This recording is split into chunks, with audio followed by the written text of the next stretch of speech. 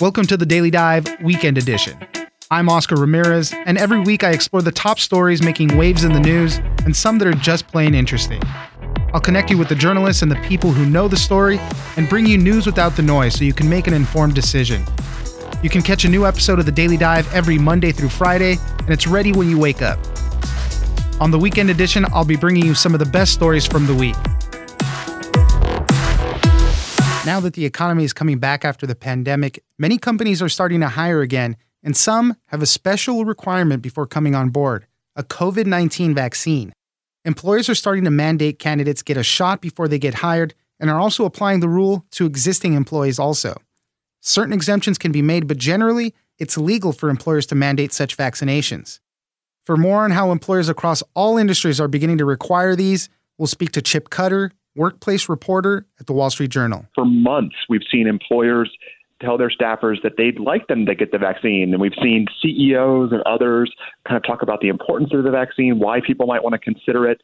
Now, with the vaccine being rolled out to all Americans and with half of U.S. adults having gotten their first dose, many companies say they want to move beyond recommendations to mandates. And that's what we're beginning to see here. And it's in all sorts of industries, from food service. So, for example, the Michelin-starred restaurant 11 Madison Park has been advertising some jobs recently where it says a COVID-19 vaccine is going to be required, to, office jobs. We've seen jobs for accountants in Colorado or people to work in administrative capacities in Houston. All of those, companies are beginning to say that to work here, a vaccine is going to be required. Yeah, and that's the interesting part. You mentioned all the industries, hospital networks, meatpacking plants also you noted in your article. And that's the important thing. When you start seeing different industries that are requiring this, that's something that's going to take off. You know that more companies are going to feel comfortable requiring it. And you, as an employee, you're going to, in a lot of cases, you're going to have to comply or just go somewhere else. So one of the big questions on this is it legal? Because the vaccine itself is not mandated by the government or anything like that. So is it legal? And for the most part, the answer is yes. That's right. Companies can legally require vaccines as a condition of employment, though they must accommodate religious beliefs or medical conditions that might prevent workers from getting the shots. What gets complicated here, though, is that many companies that have done this say they have received blowback both within their organizations and outside of it. And I think that is what has caused many companies to take a pause here. And so even if executives would like to put these kind of requirements in place, many say that they worry that there perhaps could be, blowback, resistance from staffers. I talked to some employers that have put these requirements in place, and they've seen employees quit. They've gotten emails to, their staff, to their executives saying they're frustrated by this. So, this is not without controversy. Yeah, tell me a little bit more about some of those conversations, because one of them, I think you were speaking to a raw plastics distributor, Lastique International Corp., and they said that, they had some people leave because of it. But even when they're going through their interview process for new employees, they ask them, have you gotten the vaccine? Are you planning to? And if they say no or something, they're saying, well, the interview's over. We don't need you at this point. It's nothing against you. That's just kind of a requirement. I thought that was a really telling, interesting anecdote. So this is a company that's kind of, you could say, almost in the manufacturing space, right? I mean, it's a place where they're hiring machine operators, for example. And the company says it pays well for its area. I think, starting wages start around $15 an hour. The HR director there, though, is kind of implementing a policy that the owner wanted to put in place, which was to say that everyone, both existing employees and new hires, will need the vaccine. And so she says when she starts interviewing candidates, she doesn't want to get down a path where she has a great conversation with them, but then at the end they say they're not willing to get a COVID vaccine. She said that would waste everyone's time. And so that's why she and her colleagues now start conversations by asking that right up front. Will you get the vaccine? Have you already had it, or are you willing to do so?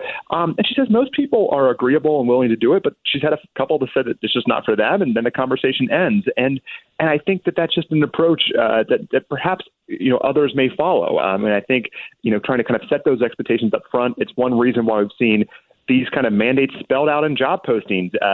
In the story, we note that, some companies and some organizations are spelling this out in big, bold lettering, COVID-19 vaccine required.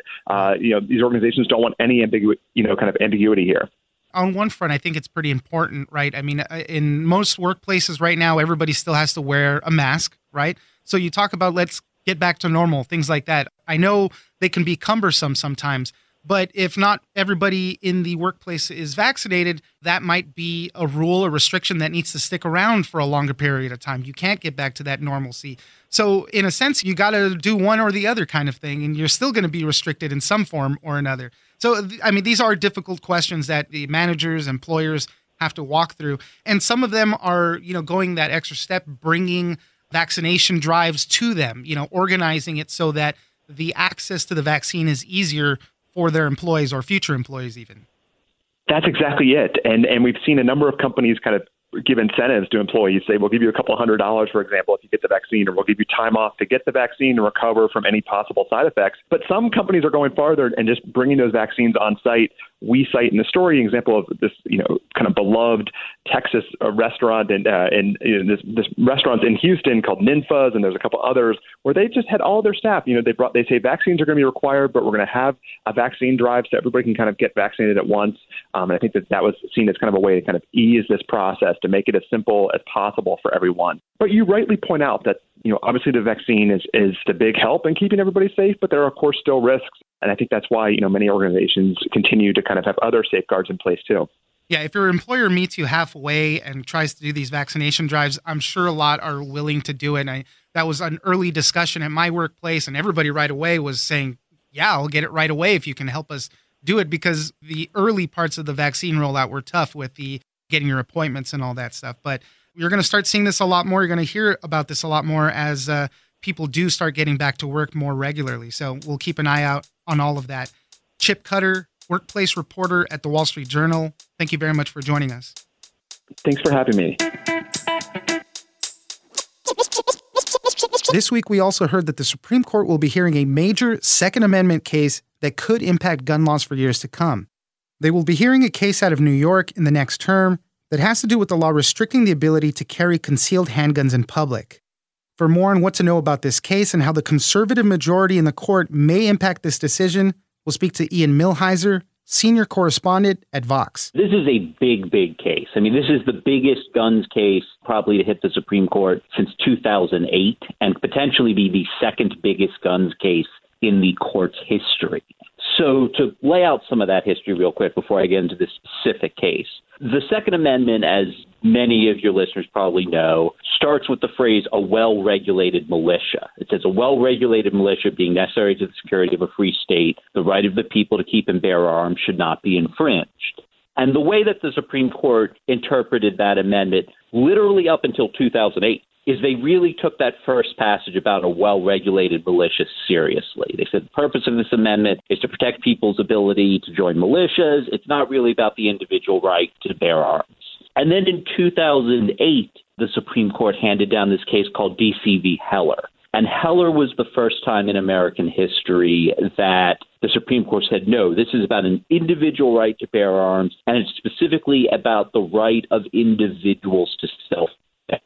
But Heller was riddled with caveats. It said that dangerous and unusual weapons can still be banned. It said that there could be bans on the use on felons and people with mental illnesses carrying firearms. It said there could be bans on guns in what it called sensitive places. And so, it said there's an individual right to bear arms, but it didn't tell you that much about what the scope of the Second Amendment was, and it did say that there were some pretty hefty limits on it. Flash forward to now, and the Supreme Court is just much, much, much more conservative. The lower courts have figured out a framework, a fairly moderate framework to deal with Heller that strikes down laws like you try to ban guns in the home, those sorts of laws will strike down, but it actually tends to uphold most state gun laws. And there has been a dissenting faction amongst the lower court judges that want to move the interpretation of the Second Amendment much further to the right. One member of that dissenting faction was Brett Kavanaugh. Another member of that dissenting faction was Amy Coney Barrett.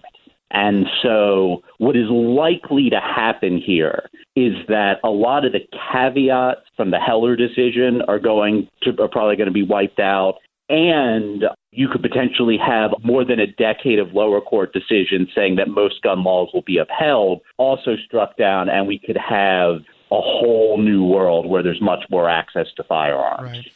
So what are we seeing in the New York case specifically? It seems something similar to what we have here in California where I'm at. And this is all having to do with obtaining your license to have a concealed firearm, basically, a handgun.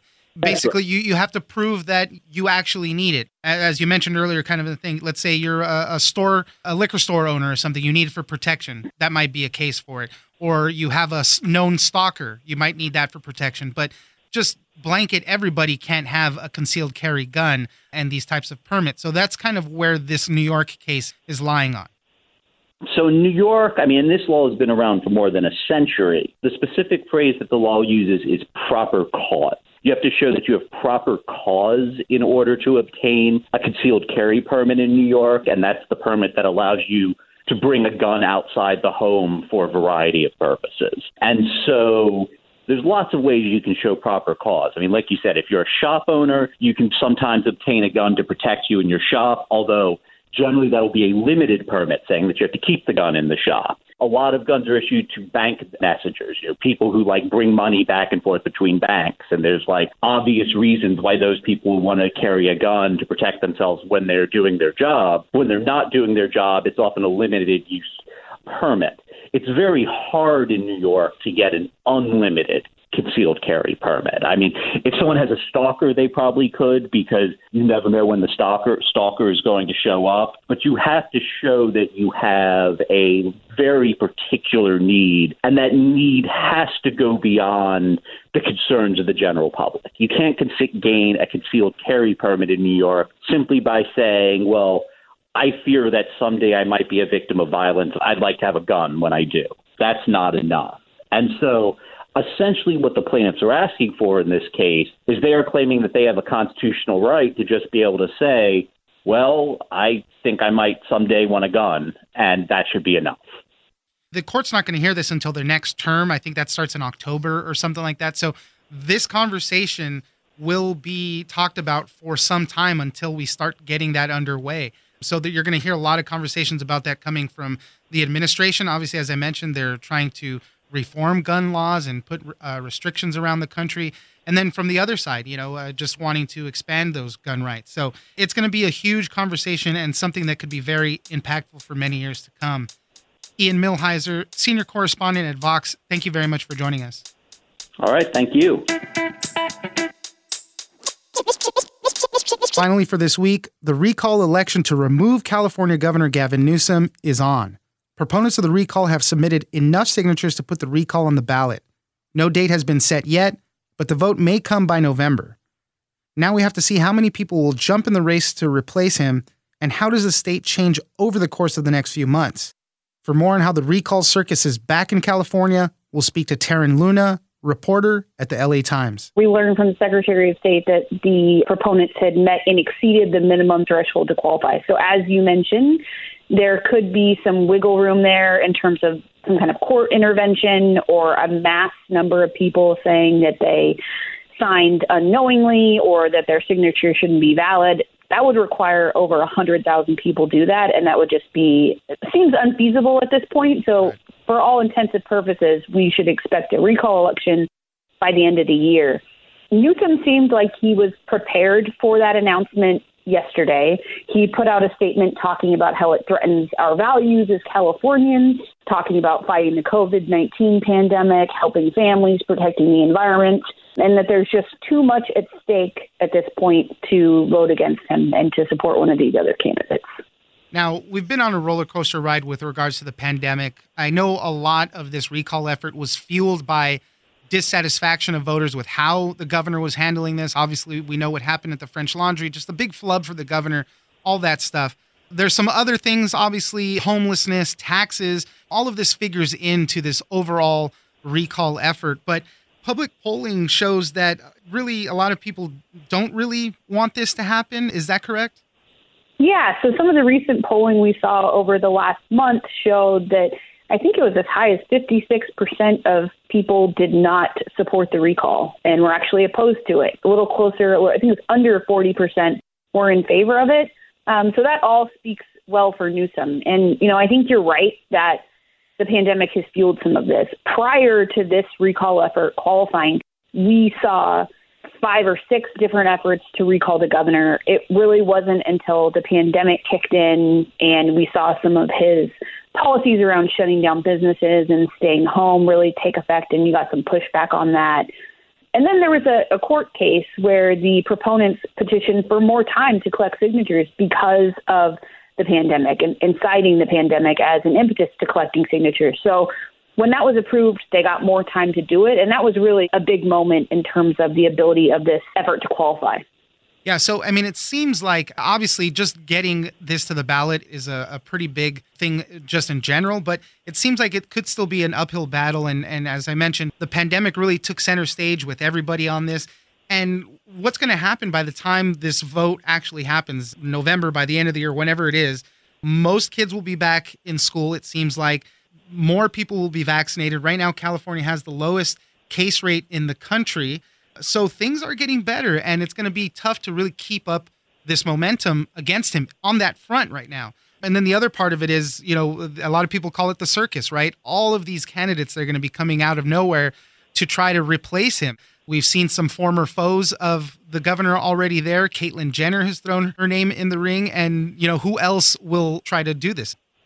Right, and I think those two things you touched on are huge factors for Newsom. So the first is that the conventional wisdom is the longer the pandemic has kind of been in the rearview mirror by the time we have this election, that all bodes better for Newsom, right? So as you mentioned, if kids are back in school, if we're largely leading some sort of a normal life again, voters are going to be less upset about their current state and their current existence, and they might not want to take that out on their governor, right? They might not be as frustrated. So that is good for him. Right. And then the other factor for all of this is unless another challenger, viable challenger comes in with the ability to pull not only Democratic voters to their side, but also independents to their side, it becomes a lot easier for Newsom. And so far we're looking at the former mayor of San Diego, Faulconer, who's come in. He's a Republican. Caitlyn Jenner's coming in. She's also a Republican. There's talk about other candidates and other Democrats maybe being interested. Antonio Villaraigosa is one that there's a lot of talk about. Tom Steyer, a lot of talk about him as well. But unless you really see a Democrat come in with a lot of appeal, or a moderate independent voter, or a Republican with enough cachet to bring independents and Democrats to their side, it's all looking positive for him at this point. Again, right. There's a ton of time between now and November, right? So we don't know what could happen. You know, we could have another French Laundry situation or something like that would not be good for him. So there's a lot of time for things to happen. And that's important too, right? The top contenders as it stands right now are all Republicans. So what will happen if a Democrat does get in there? And this all has shades of 2003 when it happened with Gray Davis and they recalled him. That's when we got the governor. That's when Arnold Schwarzenegger won and came in, and there hasn't been a Republican governor since then. So there's a lot of stuff to kind of analyze and go through, and the amount of money that's going to be put into this thing, it's going to be huge at a time when there's no other big political races in the country. So there's going to be a lot of eyes on it. I mean, there's a lot of stuff to kind of to go through between now and whenever this vote will actually take place. I agree with you. There's a ton of variables between now and October, November when it happens. So I think one of the key things to watch, like you mentioned, is just who these other contenders are and who comes in. Because let's say we have some additional wave of the pandemic, even at that point, even if voters are frustrated and they look down a ballot and they see Newsom as a Democrat and no other real Democrats that they know on the other side, are they going to vote for Republican in California?